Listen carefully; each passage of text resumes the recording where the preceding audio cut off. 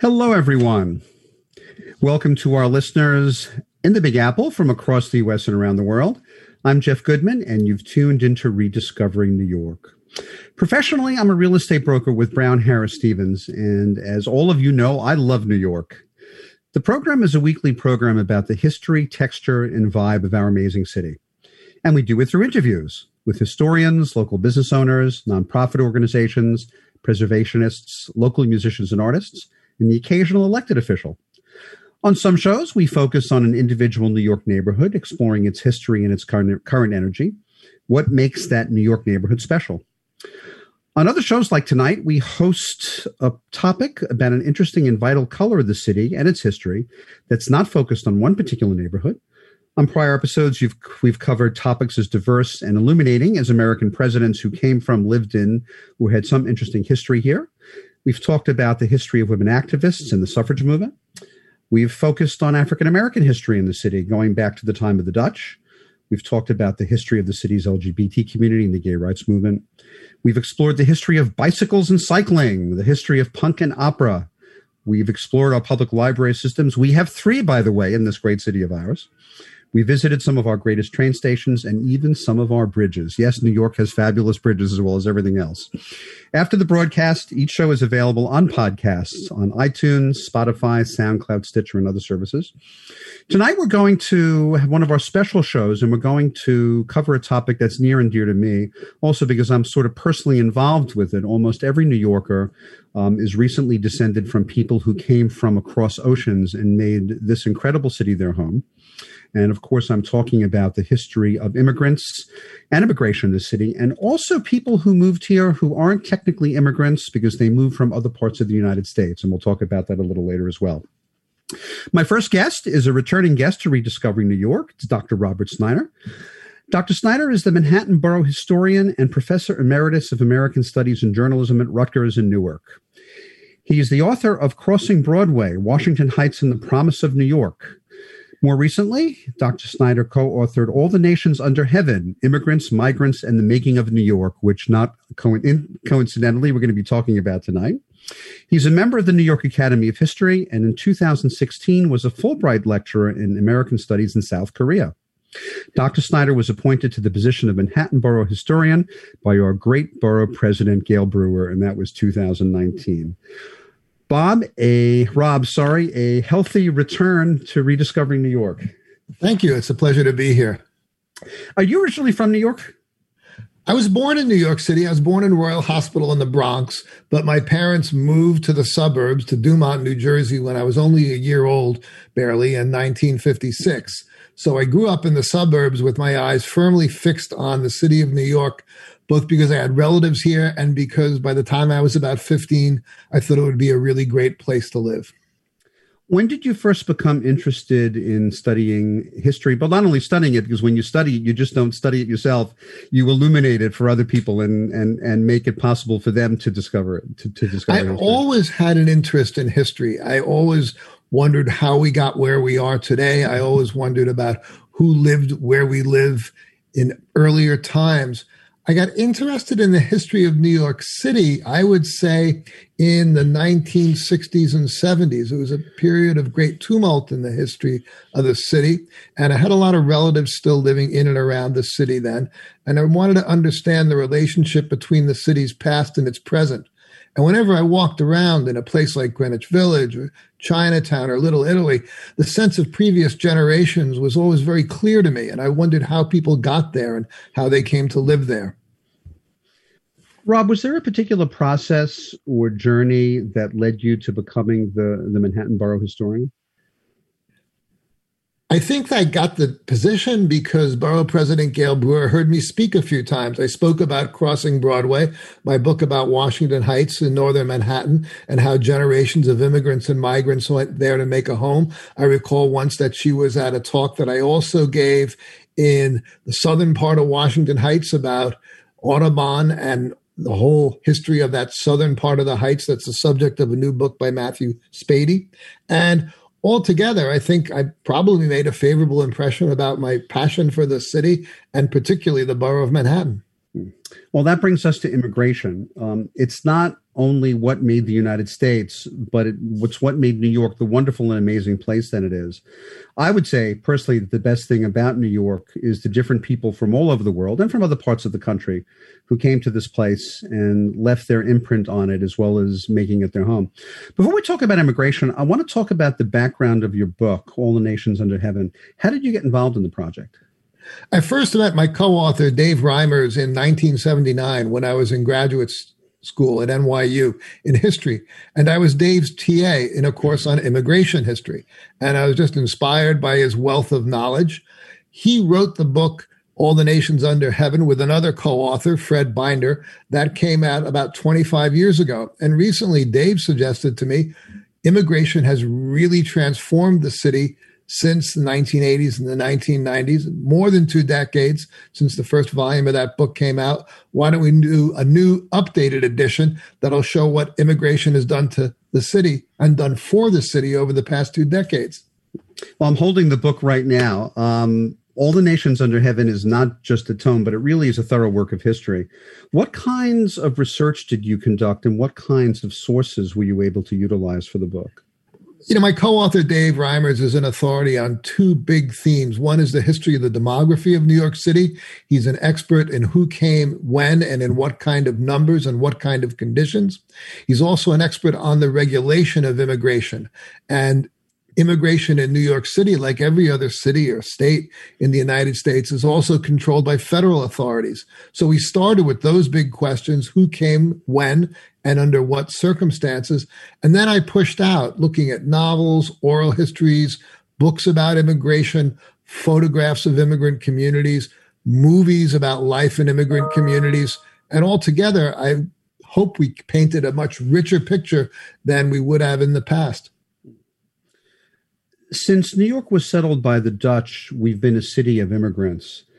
In the book, you write about how it's common to look at the 21st century as an age of globalization, but since its founding, that New York, or in the early days, New Amsterdam, had been shaped by global patterns of trade and immigration. We're going to be spending some time focusing on the large waves of immigration to New York that started in the 1840s, but I do want to ask you a question about immigration, which a lot of people may not really think about when they think of immigration. And that's starting with Dutch people who came here beginning in the 1620s. Was there anything about them or qualities they had that were different from typical Netherlanders at the time, and why they came here? The people who settled New Amsterdam were really heterogeneous lots. Surely there were Dutch settlers, obviously, in the very beginning, but there were a couple other factors at work that made it a very diverse, if small, seaport city. One was that the Dutch had rather developed notions of tolerance, and part of that was religious, part of that was business oriented. The Dutch thought that limiting your range of business partners because of bigotry was a bad business decision. So that there were some Dutch, Peter Stuyvesant among them, who didn't want to have a diverse New Amsterdam. He wanted to keep Jews out. But other Dutch thought that it was a bad idea to limit a range of business partners. And they also thought that there was a religious component to tolerance and accepting people of different faiths. Equally important in New Amsterdam, there was a shortage of labor. They needed people to work, and they accepted immigrants from all other parts of Europe, and also brought enslaved Africans to the city to work in the city's labor force. Although I was really intrigued to read, the question I was going to ask was originally the first immigrants were Dutch settlers, but actually, after I started reading your book, I loved reading about Juan Rodriguez, who was he settled here before there was a New Amsterdam. Right. And probably on Governor's Island. And he is a street named after him in Upper Manhattan today. Dominicans point to him with great pride as the first immigrant, the first person to settle in New York City for wintering over here. His story is a fascinating one, even though we don't know all the details. But it's important to know that he was a biracial man of probably African and Spanish ancestry. And his arrival in New York City and his wintering over here reminds us that New York had great connections, not just across the Atlantic, but down to the Caribbean. Recently, immigration has pushed us to realize how many people from the Caribbean came to New York City. But that Caribbean connection is very old. It goes back to the 17th century and the time of Juan Rodriguez. Was there anything different about the English who settled here compared with the Dutch? Some scholars argue that they were better for the Jews than the Dutch were. It's also true that New York for the English was a port in the empire and a port from which the British fought what we Americans sometimes call the French and Indian War. It made the city's economy very dependent on the imperial system. Privateers sailed out of New York City to raid French ships. And New York City, a big port by the time the British were thriving here in the middle of the 18th century, was closely tied into the British imperial system. When the imperial system was doing well, economic conditions were pretty good. When the imperial system faltered, the economy faltered with it. In the waves of immigrants who came to New York, Rob, one group that doesn't get much mention are French Huguenots, who emigrated to the United States really in the late 17th century. Jack, you can see houses that are 300 years old that were built by Huguenots in upstate New York and New Paltz particularly. They're really beautiful old stone houses. Did any settle in New York City, or did they mostly go upstate? No, many settled here in New York City, but as Protestants in a largely Protestant city and being here for a long time, they gradually settled in and merged with the native population. Native at that point meaning mostly British and Dutch settlers. They're an example of an early group that in some ways acculturates and even assimilates to the point that they almost vanish from the pages of our history. It's worthwhile remembering them because it's important to remember that from its start, New York City attracted a diverse array of peoples. It's just that the diversity has always had different components. It changes over time. So if you're looking at the 17th century, you're looking at Walloons, and after that, Huguenots. But then in another period, it's going to be Irish and Germans. Diversity remains a big theme in New York, but my immigration and migration constantly bring on new casts of characters. Before we talk about the waves of immigrants who came from Europe in the 19th century, we can't speak about immigrants without mentioning forced immigration, specifically enslaved Africans who were brought here from the time of the Dutch. Yeah, and that slavery accelerated under the English. It tightened under the English. Under the Dutch, there was a kind of half freedom that Africans had. There was possibilities of petitioning for freedom. Africans worshipped in the Dutch Reformed Church. We don't know what would have happened if the Dutch remained in power in New Amsterdam because the English took over the city. We do know that under English rule, slavery tightened as it did in many other colonies in the latter part of the 17th century into the 18th century. By the time you get to the early decades of the 18th century, 20% of the population of New York City is people of African descent. And there are two major rebellions of enslaved people against slavery in New York City. So it's not a small thing. Americans sometimes think of slavery as something that happened down south. It was very much a presence in New York City in the 18th century, for sure. In my show about Flatbush about a month ago, I was surprised to read that in the census of 1800, that I think maybe 40% of households in the town of Flatbush had at least one enslaved person living in them. Mm-hmm. Which, when you think about it, is remarkable. In Brooklyn, of all places, much beloved Brooklyn. Yeah. We're going to take a break in a minute, but I wanted to ask you, when did the first big waves of immigrants start coming to New York, and also Brooklyn, because Brooklyn had been its own city until the consolidation in 1898, but it was part of the area. When did we start seeing big waves of immigrants? The big transforming surge is the arrival of Irish and German immigrants in the 1830s, 1840s, down to the 1850s. That's the immigration that takes a fairly modest-sized, if good-sized city of largely British and Dutch ancestry into a multi-ethnic, multi-religious metropolis of 500,000 people in just a matter of decades. Well, we're going to take a short break, and when we come back, we're going to continue our conversation in the first half of the show about immigration with the Manhattan Borough historian, Dr. Robert Snyder. We'll be back in a moment. You're listening to Talk Radio NYC at www.talkradio.nyc. Now broadcasting 24 hours a day.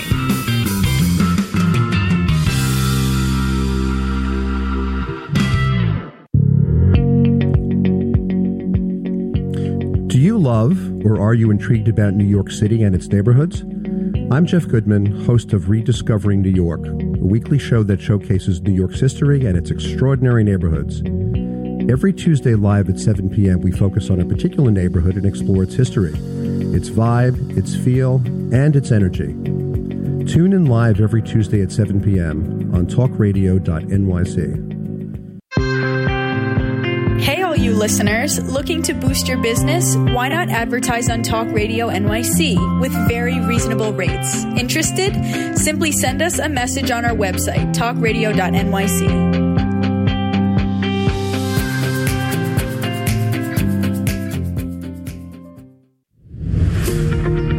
Hi, I'm Graham Dobbin. Join me every Thursday evening for the Mind Behind Leadership here on talkradio.nyc. We speak to people from business, sport, military and politics, all around what makes a great leader. The personal experiences of what's worked and, maybe more importantly, what hasn't worked. So, that's 7 o'clock every Thursday evening, the Mind Behind Leadership here on talkradio.nyc. Listen to real stories of real leaders. You're listening to Talk Radio NYC. Uplift, educate, empower.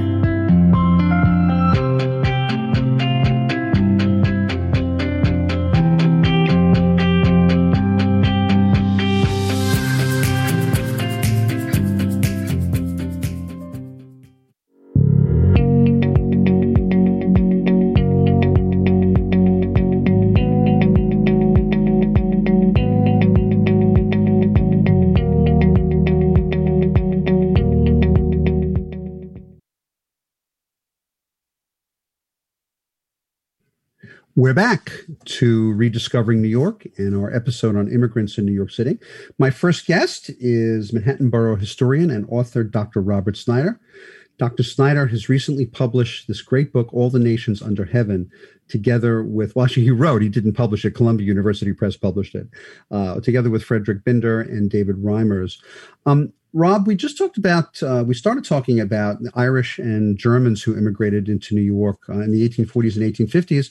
In the book, you talk about the rule of twos. Do you want to talk about that? Until fairly recently, and I think this is more an accident of history and demography, but it's still worth noting, immigrant and migrant groups tended to come in twos. In the middle of the 19th century, the groups of immigrants were largely Irish and German. By the early 20th century, they're largely Italian and Jewish. In the post-World War II years, they're largely African American and Puerto Rican. And that creates its own dynamic in politics and culture.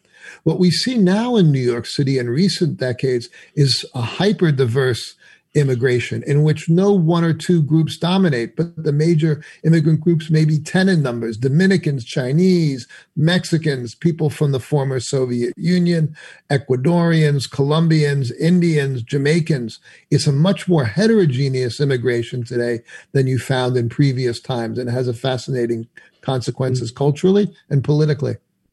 Well, the first two twos, Irish and German immigrants, the peoples from those countries came here for largely different reasons, didn't they? Yes. The big surge in Irish immigration comes because the Irish are fleeing the famine, the Great Hunger in the 1840s. And they come here basically to avoid starving to death in an economic cataclysm that's wrought by British policies in Ireland. Germans came because of economic dislocation and a degree of famine, but also for political reasons as well. And they brought a new kind of diversity to the city. Germans spoke German, obviously. Irish were largely Catholics, and some Germans were Catholic as well. And the end result was a city that was once largely Protestant, now had a big sector of the population that was Roman Catholic. Lots of Protestants resented that. Lots of Protestants resented the Irish because they were poor. And that created conflict that spilled over into the streets and into politics as well.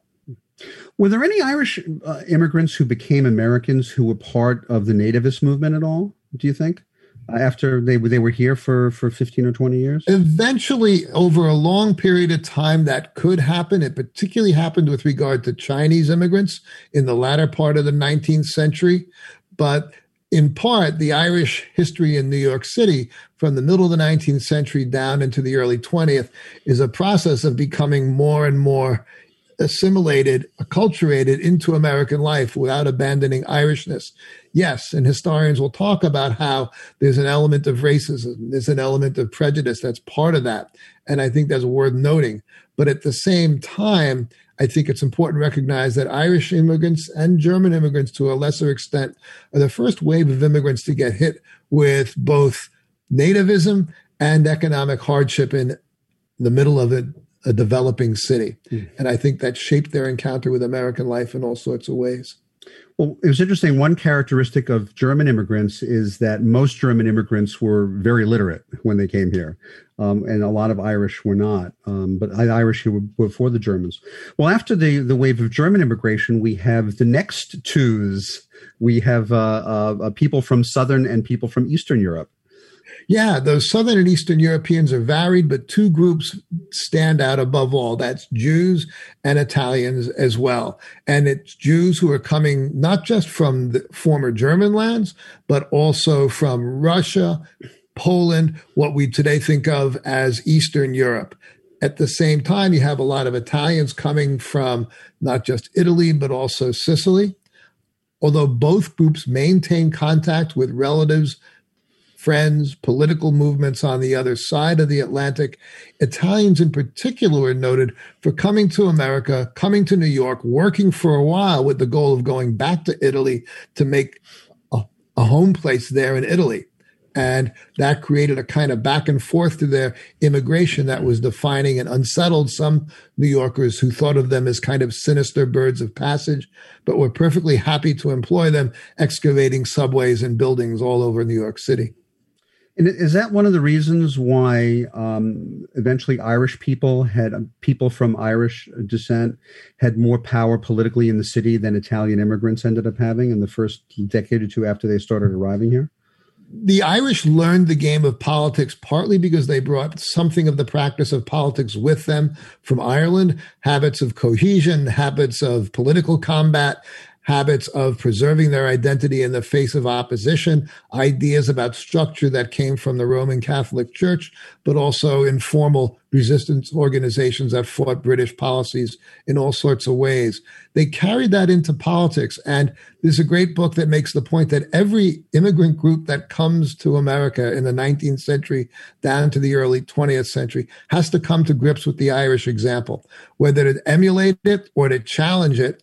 It's important because the Irish sort of set the template that other people react to in one way or another. And certainly many Italian Americans thought they were squeezed out of political power by Irish Americans.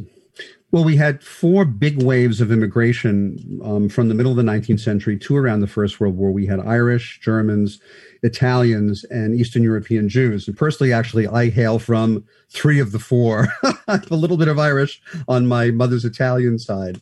And it's funny because my Italian immigrant great-grandparents, they lived in Little Italy, and my Eastern European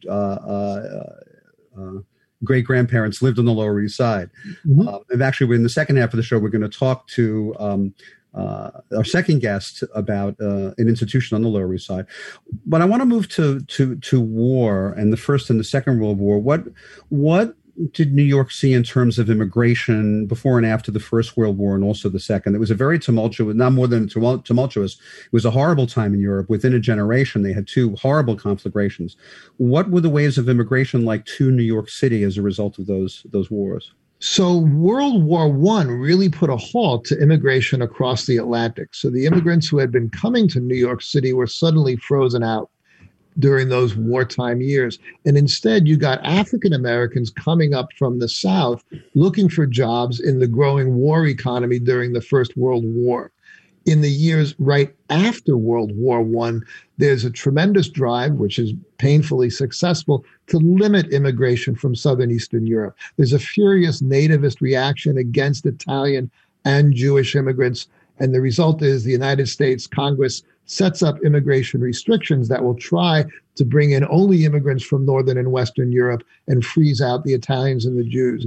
That creates unintentionally a degree of stability in those Irish and Jewish communities. They settle into the city, but at the same time, it puts Jewish immigrants in a terrible bind when the Nazis rise to power in the 1930s, because Jews can't get from Europe to America and New York City as the vice titans in Europe. In many cases, African Americans and also a number of Puerto Ricans come to New York City in ever larger numbers in the interwar years, and that accelerates even bigger after World War II. In World War II, the big thing to note is New York City becomes an enormous economic powerhouse. And that has two effects. One, it draws in more African Americans who, even though they find discrimination in New York City, see life in New York as better than life in the Deep South with violence and Jim Crow. At the same time, that migration to New York City of African Americans that accelerates in World War II continues in the post-war years, along with a migration of Puerto Ricans as well. And I forgot the name of the act that was passed in 1924, but that wasn't the first time that the Congress sought to limit immigration, also on racial basis. We have that horrible Chinese Exclusion Act. Exactly. 1881. I forgot the exact year, 1882. But in 1965, Congress passed the Immigration and Nationality Act, which, among other things, repealed the horrible provisions of the Chinese Exclusion Act. And perhaps incredibly symbolically, and especially fittingly in our time, without naming any names of current people in office, President Lyndon Johnson signed it into law at the Statue of Liberty. You know, he's recognized for some good things and some not great things in the Vietnam War, but he doesn't get a lot. He's generally known for the Civil Rights Act and for the Civil Rights Movement, but he's not really, I think, given credit for having supported that law, and having signed it at the base of the Statue of Liberty was really, you know, very, very symbolic. How did that impact immigration into New York, Rob? That opened up immigration to a whole new slew of countries. At the time, Johnson did see it as a great move that would right a deep historic wrong in terms of immigration restriction. In fact, the new law that he signed did create some restrictions on immigrants from the Western Hemisphere who hadn't faced restrictions before. But the bottom line was it opened up immigration to a much more diverse cast of characters from many more different countries. It took some time for the full impact of that law to take place. But by the 70s and the 80s, you saw, for example, in neighborhoods like Washington Heights, the arrival of Dominican immigrants in transforming numbers. Dominicans, the largest group of immigrants to immigrate to the United States since the 1960s, to immigrate to New York City since the 1960s. And that created the preconditions for that very plural immigration that we see in New York City today. Well, Rob, our time together on this show is too short to talk about how each immigrant community individually impacted our culture, which is probably one of the biggest ways that immigrants have impacted us. We can speak about the culture that dozens of different communities brought to the city, but in the short time we have left, I want to speak more generally about politics, which is one of my favorite subjects anyway. How did immigration, not just individual immigrant communities, but how did immigration as something that very profoundly impacted New York, how did it impact the politics of the city? I think it created a political system where it's accepted as normal that every ethnic group is going to fight its way into the political system, where ethnic factors are going to be used to appeal to people politically, and that there are going to be ins and outs based on the ethnic and racial alignment of the city. And people accept a fairly contentious kind of politics, and they see the need to create coalitions and defeat rivals as a fundamental part of the way politics is done. And coalitions and rivals have also been built not just by immigrant communities, but by migrant communities. And we see that with politics of African Americans and also of Puerto Ricans who rose to prominence and very much not just impacted the system, but did a lot of great things for New York. All right. Well, Rob, we're out of time, unfortunately. It's always good to have you on Rediscovering New York. My first guest on this show about immigration has been Dr. Robert Snyder. Rob is the Manhattan Borough historian, and he's also a co-author of this great book, which I have to say is a real page-turner, All the Nations Under Heaven. It's published by Columbia University Press, and you can get it on Amazon.com and probably in some bookstores in the city, I'm guessing. Mm-hmm. Rob, thanks for being on the show. Thank you. We're going to take a short break, and when we come back, we're going to speak with another Snyder, actually, about the history of a very important social institution in New York that worked and helped immigrants, and also talk about the history of one in particular on the Lower East Side. We'll be back in a moment. You're listening to Talk Radio NYC. uplift, educate, empower.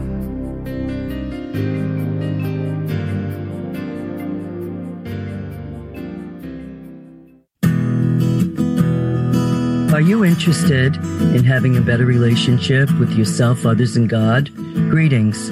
I'm your host, Dr. George Andow, for the show A Journey Through into Awareness. On my show, we journey into the awareness that the mind of God is the true seat of our personal consciousness. We join together each Monday at 7 p.m., so tune in on Talk Radio NYC. Are you a conscious co-creator? Are you on a quest to raise your vibration and your consciousness? I'm Sam Leibowitz, your conscious consultant, and on my show, The Conscious Consultant Hour, Awakening Humanity, we will touch upon all these topics and more. Listen live at our new time on Thursdays at 12 noon Eastern Time. That's The Conscious Consultant Hour, Awakening Humanity, Thursdays 12 noon on talkradio.nyc.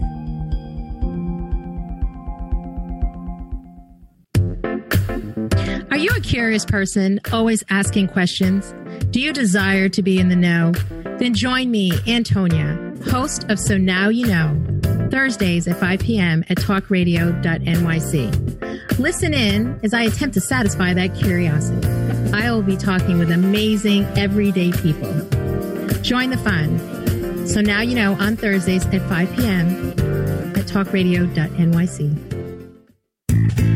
You're listening to Talk Radio NYC at www.talkradio.nyc. Now broadcasting 24 hours a day.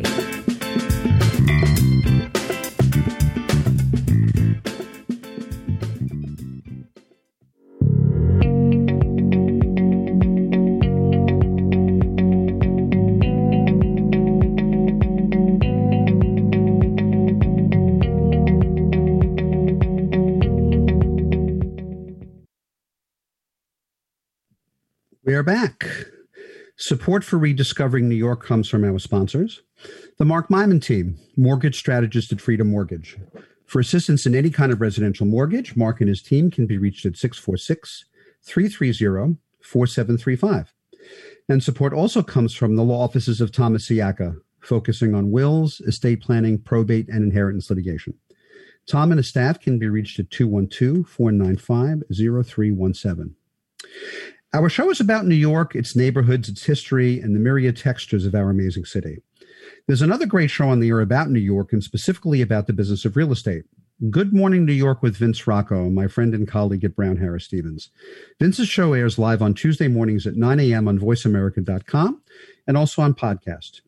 You can like this show on Facebook. It's Rediscovering New York with Jeff Goodman. And you can follow me on Instagram and Twitter. My handles there are Jeff Goodman NYC. If you have comments or questions, or if you'd like to get on our mailing list, please email me, jeff@rediscoveringnewyork.nyc.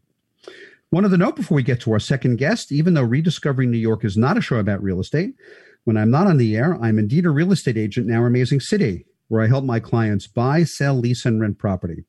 If you or someone you care about is considering a move into, out of, or within New York, I would love to help you with all those real estate needs. You can reach me at my team at 646-306-4761. Our second guest on this special show about immigration in New York is Ellen Snyder-Grenier. She's a national award-winning curator and writer and principal of REW & Co. She directs research projects, develops museum exhibitions, and writes on urban history with a focus on social justice. The author of an award-winning history of Brooklyn, Snyder-Grenier is a fellow of the New York Academy of History. Ellen has authored the book, The House on Henry Street, The Enduring Life of Lower East Side Settlement, which we're going to talk about tonight, published by NYU Press, and it was just published this year. Ellen, a very hearty welcome to Rediscovering New York. Thank you. I'm just delighted to be here, to be with you and my brother. Yes, it's great to have a brother and sister team, but I got to tell you, you're not the first siblings on the show. The first siblings I had on my show were actually the Belomo sisters, Tish and Snooki, who were the original band members in Blondie. Love it. They were on my show on Punk, which, by the way, you can all hear on podcast. It was a great show. It was about a year ago. History and the history of New York run in the family, Ellen. How did you become interested in New York history? Did it take the same trajectory as your brother, or did you have different paths that led you to the same place, or did you just sort of play history games when you were growing up? Well, I think what we both shared, and I think we really got from our parents, is a love of history and a real curiosity about the past. And I think that they really helped me to see the magic in sort of walking back into other times and into trying to walk in the shoes of other people in the past, and to understand just how enlightening and inspiring that could be. When did you begin your work and your career as a curator? Well, I attended graduate school at the Winterthur program in American Material Culture. So I actually approached history from... Is that in Delaware or? That's in Delaware. Okay. I've actually been to Winterthur, quite a place. Lovely. Yeah. Well, in a way that really sort of gave me a different approach. I tend to really appreciate and look at and want to understand things that people make and what they say and mean about the people who made or use them. So that kind of love of material culture, and I also have a real love of design and English and history, really was a perfect path for me to become a curator. And specifically, I've worked a lot on creating museum exhibitions for history museums, historical sites, cultural institutions.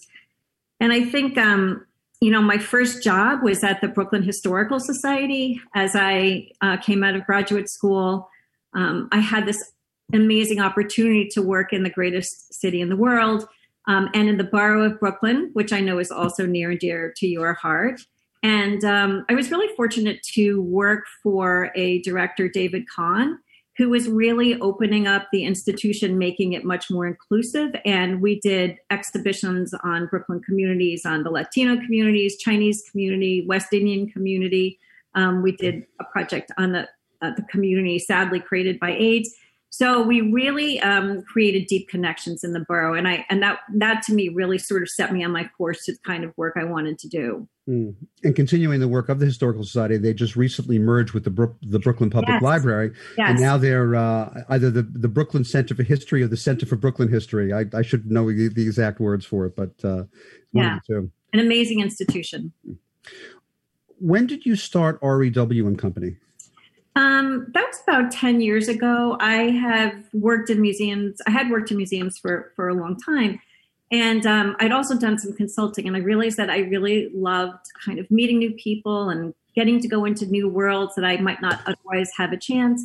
And I decided to sort of take this leap and create Rue & Co. to help museums, cultural institutions, historic sites tell their stories in ways that would help people see the world in new ways. And it's been an amazing ride. It's a very creative business. You frequently see curators and people who do what you do who were employed by institutions full time, but you've developed that into a company that actually helps a number of institutions do it. You're not wedded to working with any one institution as an employee. Right. And what my work has allowed me to do is really, I have some terrific clients. I get to work with very creative designers, and the work has taken me across the country to Skagway, Alaska, to do an exhibition on the Klondike Gold Rush, to Kitty Hawk, North Carolina, to work at the National Memorial, the National Park Service site, on an exhibit about Wilbur and Orville Wright. I've been to, nearer to Philadelphia to work with the William Way LGBT Community Center about the Reminder Days, early activism just before Stonewall. And to New York City, I've worked on projects on Governor's Island, in Brooklyn, and most recently on Henry Street Settlement on the Lower East Side. I didn't know you worked on Kitty Hawk. I was there for the first time about a year and a half ago. And although it's not a big exhibition, I have to say the way it's laid out in different parts, and with the center almost guiding you toward the field where those first flights took off. Incredible, it's incredibly inspiring. For any of our listeners who haven't done it, it's absolutely worth 10 times the price of admission, and you should do it. I can't believe I was in my late 50s before I went to see it. And that brings us to the Settlement House. What is a Settlement House specifically, and how is it different from other social service organizations? Well, Rob was talking about the massive rise of immigration in the late 1800s, of newcomers coming to New York City and other large cities from Eastern Europe and Southern Europe, and seeking jobs in this rising industrial economy. Well, along with that, we have people coming and they have incredible cultural resources but very few financial resources. And often people end up in very impoverished neighborhoods. So settlement houses arose in the late 1800s as part of a progressive era push to help newcomers navigate their new world. And they're called settlement houses because their workers settled in neighborhoods and lived next to and with the people that they wanted to serve. And that was very different than earlier charity workers who would go into an impoverished neighborhood and they would leave at the end of the day. But settlement house workers believed they really needed to come to understand the people they lived with so that they could nimbly respond to their needs. So they would need to live with them and not just visit and leave at the end of a workday and go to some other part of town. Exactly. And the idea is, you really, to be immersed in the environment, as you know, progressive era reformers believe that in what was really a switch from earlier generations where people thought that where many people thought that those who were in poverty because of their own moral failings. Progressive era reformers believed that the environment was to blame, that it had grown too fast. It was income disparity was too huge, that it was what blamed it, and they blamed poverty on the environment. So it was a totally new way of thinking and thinking about and looking at poverty and people who were in poverty. Mm. When was the first settlement house and where was it? So the first settlement house is founded in East London in 1884 by the Barnetts, and they're responding to what they're seeing, to the incredible poverty that they're seeing. And they believe that if there's really to be long-term change in how poverty is addressed, if we really were going to address its root causes, it could not be piecemeal. So they really wanted to be in the neighborhood and learn and determine how they could actually create change on a larger level. When did settlement houses first become established across the Atlantic in the United States? So they come to the United States pretty quickly. By 1891, there are 6 in the United States, and by 1910, there are 400 in the United States. So they grow rapidly. And that brings us to the famous Lillian Wald. Who was Lillian Wald? So in short, Lillian Wald was the public health nurse who founded Henry Street Settlement in 1893 on Manhattan's Lower East Side when she was only 26 years old, which I still cannot get over. But I think she was really many things. She was a champion of immigrants. She was a social reformer. She was a visionary. She was a CEO of a vast visiting nurse service, which would one day become the Visiting Nurse Service of New York. She was a humanitarian. She was someone who believed that in order to create a better world, we had to cross boundaries. I was made up a little list of things that we can thank Lillian Wald and Henry Street Settlement for. She spawned the Visiting Nurse Service of New York, the school nurse, special needs classes, free school lunches, spawned the first municipally sponsored playground in New York City, helped found the U.S. Children's Bureau, was a co-founder of the NAACP. And I think really also, moreover, she created a lasting blueprint for social justice that is still practiced today at Henry Street Settlement. Well, we're going to take a short break, and when we come back, we're going to continue our conversation with Ellen Snyder-Grenier, the author of The House on Henry Street, and we're going to talk more about that particular settlement house when we come back on the other side of the break. We'll be back in a minute. You're listening to Talk Radio NYC. Uplift, educate, empower.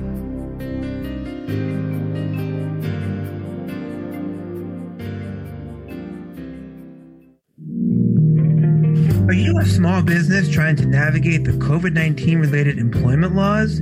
Hello, I'm Eric Sauver, employment law business law attorney and host of the new radio show Employment Law Today. On my show, we'll have guests to discuss the common employment law challenges business owners are facing during these trying times. Tune in on Tuesday evenings from 5 p.m. to 6 p.m. Eastern Time on talkradio.nyc.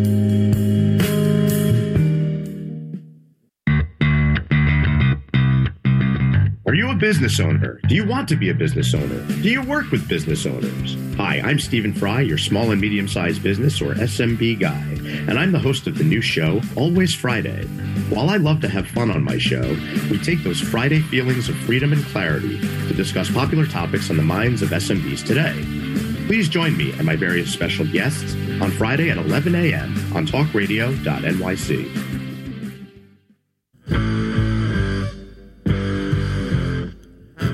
Do you run or are ready to open your own business? Hi, I'm Jeremiah Fox. I've been operating and opening small business for the last 25 years, and I'm the host of the new show, The Entrepreneurial Web. Tune in every Friday at noon Eastern Time for insights and stories on the nuances of running small business right here on Fridays at noon, talkradio.nyc. You're listening to Talk Radio NYC at www.talkradio.nyc. Now broadcasting 24 hours a day.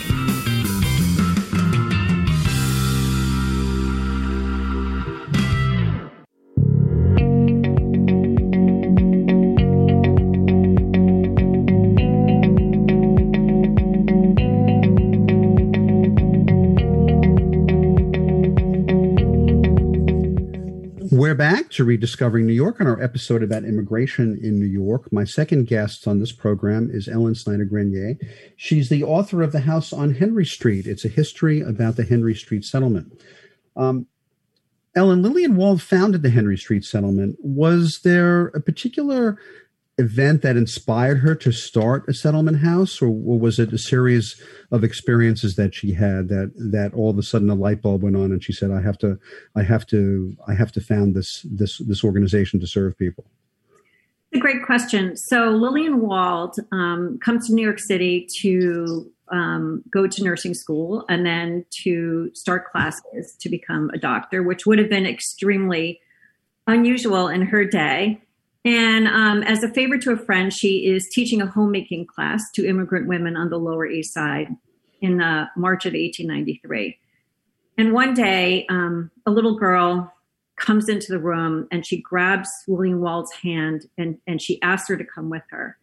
And the two walk through the streets of the Lower East Side, and Lillian Wald would later describe piles of garbage and dirt and sewage in the street and incredible crowding. And she gets to the little girl's home. It's a tenement. They climb up these mud-caked stairs.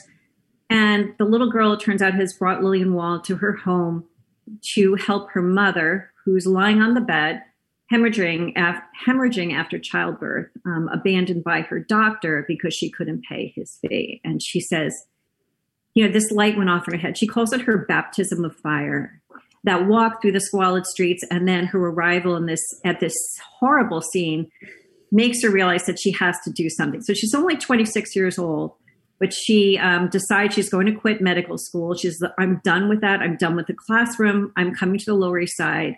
I'm going to make a difference. I'm going to create change here. I'm going to help address not just the issues at hand, like this woman who's in front of her, but the environment and the issues that brought her to that sorry state. what was Wald's attitude about immigrants? Did she have any difference of opinion about immigrants as opposed to people in general? Anything about any special circumstances that they may have dealt with as in a new place, in a new home? Yeah. So Lillian Wald is my hero. She herself was the child of immigrants. She was the child of German Jewish immigrants who had come as part of an earlier wave of immigration. I wrote down a quote I wanted to share in 1915 because I think she really captures what was on the minds of many people, unfortunately. She says, "Scorn of the immigrant is not new to our generation. Each nationality, as it becomes established in the new country, has considered the next comers a danger." And she combated that. She welcomed newcomers. She saw the strength and the diversity and the hard work and creativity that immigrants brought to this country, and she valued them. And she really worked hard to shine a light on the humanity of newcomers. And unlike some or many other settlements, she really, while she and the settlement helped newcomers navigate their new lives, they did not try to make them, to Americanize them. In fact, she celebrated their cultures. Henry Street had the neighborhood playhouse where they mounted different programs. Some were in Hebrew. They were plays that would have resonated with the immigrant community. So she really did everything she could to embrace people and to think of the world at large as sort of like one big family. In fact, the icon that she chose for the settlement's logo was a Chinese character Bao, which suggests brotherhood, and that brotherhood and sisterhood. That's what she was all about. Now, not to get into a political discussion, but I just had a thought. Wouldn't it be great if there's a change in residency on January 20th next year in the White House for them to put a portrait of Lillian Wald somewhere prominently in the White House? It would be really amazing to do that. Yes. Speak the difference about how people hold people who come to this country and what they bring. Absolutely. What services did the Henry Street Settlement first provide when it opened its doors in the 1890s? So initially, from the very beginning, when Lillian Wald came to the Lower East Side, it was about nursing care. So she and a colleague, Mary Brewster eventually, soon after, had to leave because she was in poor health. If somebody had, broken an arm, if somebody was having a baby, if somebody had gotten a scald or a burn, if a baby was having issues, they would help them, and for on a sliding scale of little or no cost. But that wasn't all. In many ways, they were like social workers. So if somebody needed, car fare to get uptown for a job interview, they would help them with that. If someone was the euphemism, they would say, a young girl in trouble, they would help with that. They might help people get food if they needed. Once they moved into the headquarters at 265 Henry Street in 1895, they started doing classes and clubs and arts programs, because Lillian Wald believed that it wasn't just about having enough to eat or a good place safe place to live. It was about nourishing your soul. And everything they did, really, all the clubs and the classes, it was a way to bring different people together around common concerns so they could learn about each other, and in doing so, break down barriers that were so unuseful to life in the city. And she really imagined a much more just society and had a really wonderful vision of what New York City could be. Mm. The history of the Lower East Side, Ellen, like most neighborhoods in the city, is a history of evolving communities. And immigrant communities have changed over the years. The Lower East Side has certainly been host to immigrant communities. One thing that has been true about New York for at least 140 years. I remember I was at an open house once, and there was a book on the table. I was doing it for another agent, and there was a book on the table, a coffee table book about Carnegie Hall and what Manhattan was like in 1890. And something like 43 or 44% of people who lived in Manhattan were not born in the United States. And that has been enduringly true in New York City. Around 40% of the people who live in our great city were not even born in the United States. And that's been, of course, true in the Lower East Side, and communities have changed. How has the Henry Street Settlement responded to its new neighbors and its new communities on the Lower East Side with its programming? Well, I mean, over the years, what has been so remarkable about Henry Street Settlement is its ability and desire to move with the times. And Lillian Wald said from the very beginning, we will continue our work, but we will do it by moving with the times, not with a fixed program. So that meant using this sort of blueprint for social justice that she had of seeing that everybody was whole and worthy, that poverty was a social issue, that neighbors really do matter. So guided by that blueprint, it then became the obvious to work with newcomers as they came to the neighborhood. And as earlier immigrants left and African Americans, as Rob was talking about, arrived from the South, and Puerto Ricans arrived in New York City. These became their new neighbors, and Henry Street embraced them, just as they had embraced earlier generations of newcomers. And in big and serious ways. Just for example, in the 1960s, when Henry Street celebrates, two ways, two good examples. 75th anniversary, they have a street fair.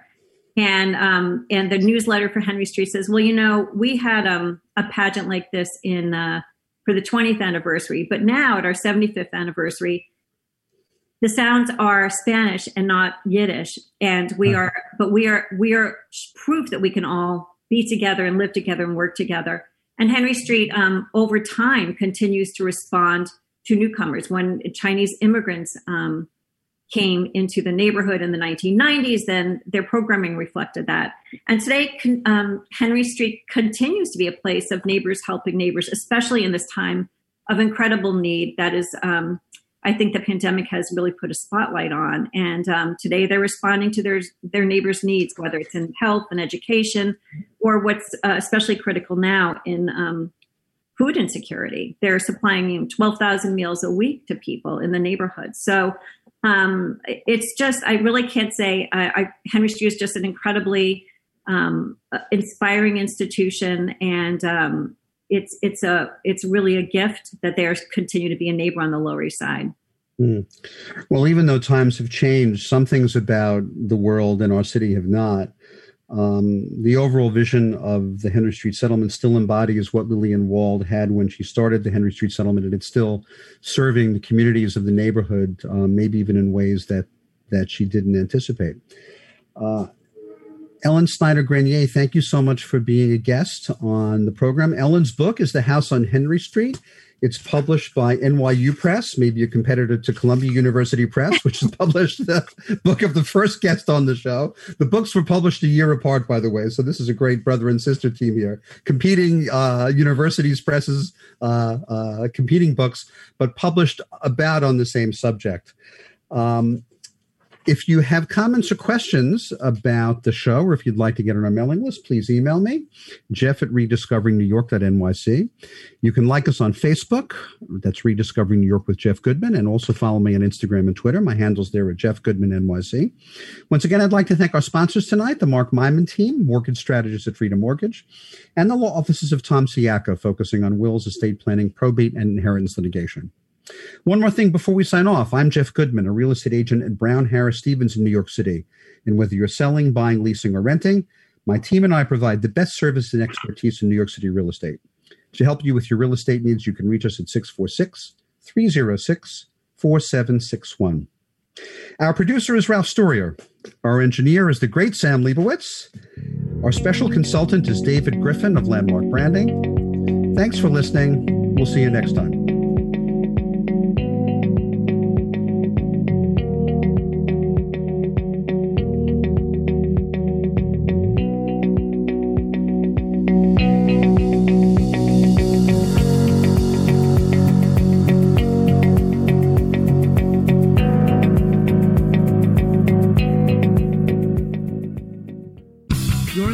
Talk Radio NYC at www.talkradio.nyc. Now broadcasting 24 hours a day.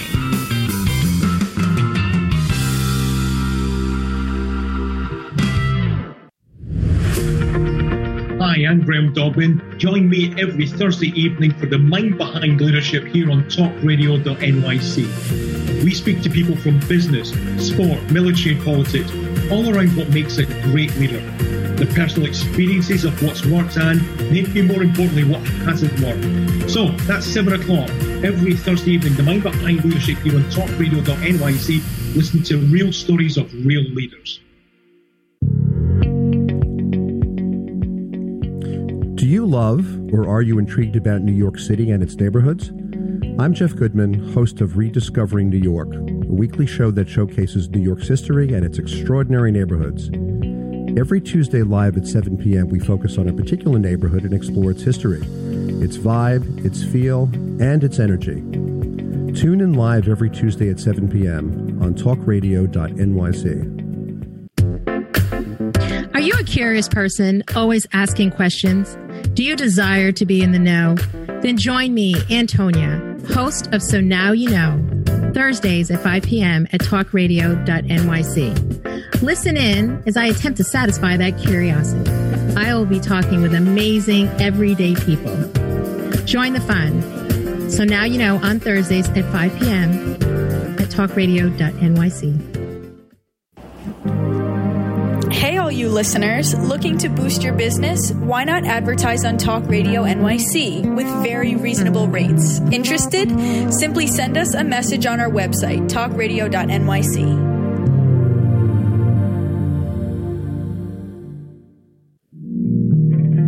Are you a small business trying to navigate the COVID-19 related employment laws? Hello, I'm Eric Sauver, employment law business law attorney and host of the new radio show, Employment Law Today. On my show, we'll have guests to discuss the common employment law challenges business owners are facing during these trying times. Tune in on Tuesday evenings from 5 p.m. to 6 p.m. Eastern Time on talkradio.nyc.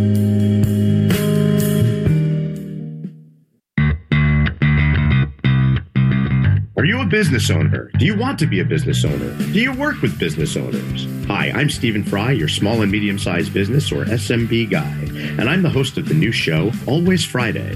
While I love to have fun on my show, we take those Friday feelings of freedom and clarity to discuss popular topics on the minds of SMBs today. Please join me and my various special guests on Friday at 11 a.m. on talkradio.nyc. You're listening to Talk Radio NYC. Uplift, educate, empower.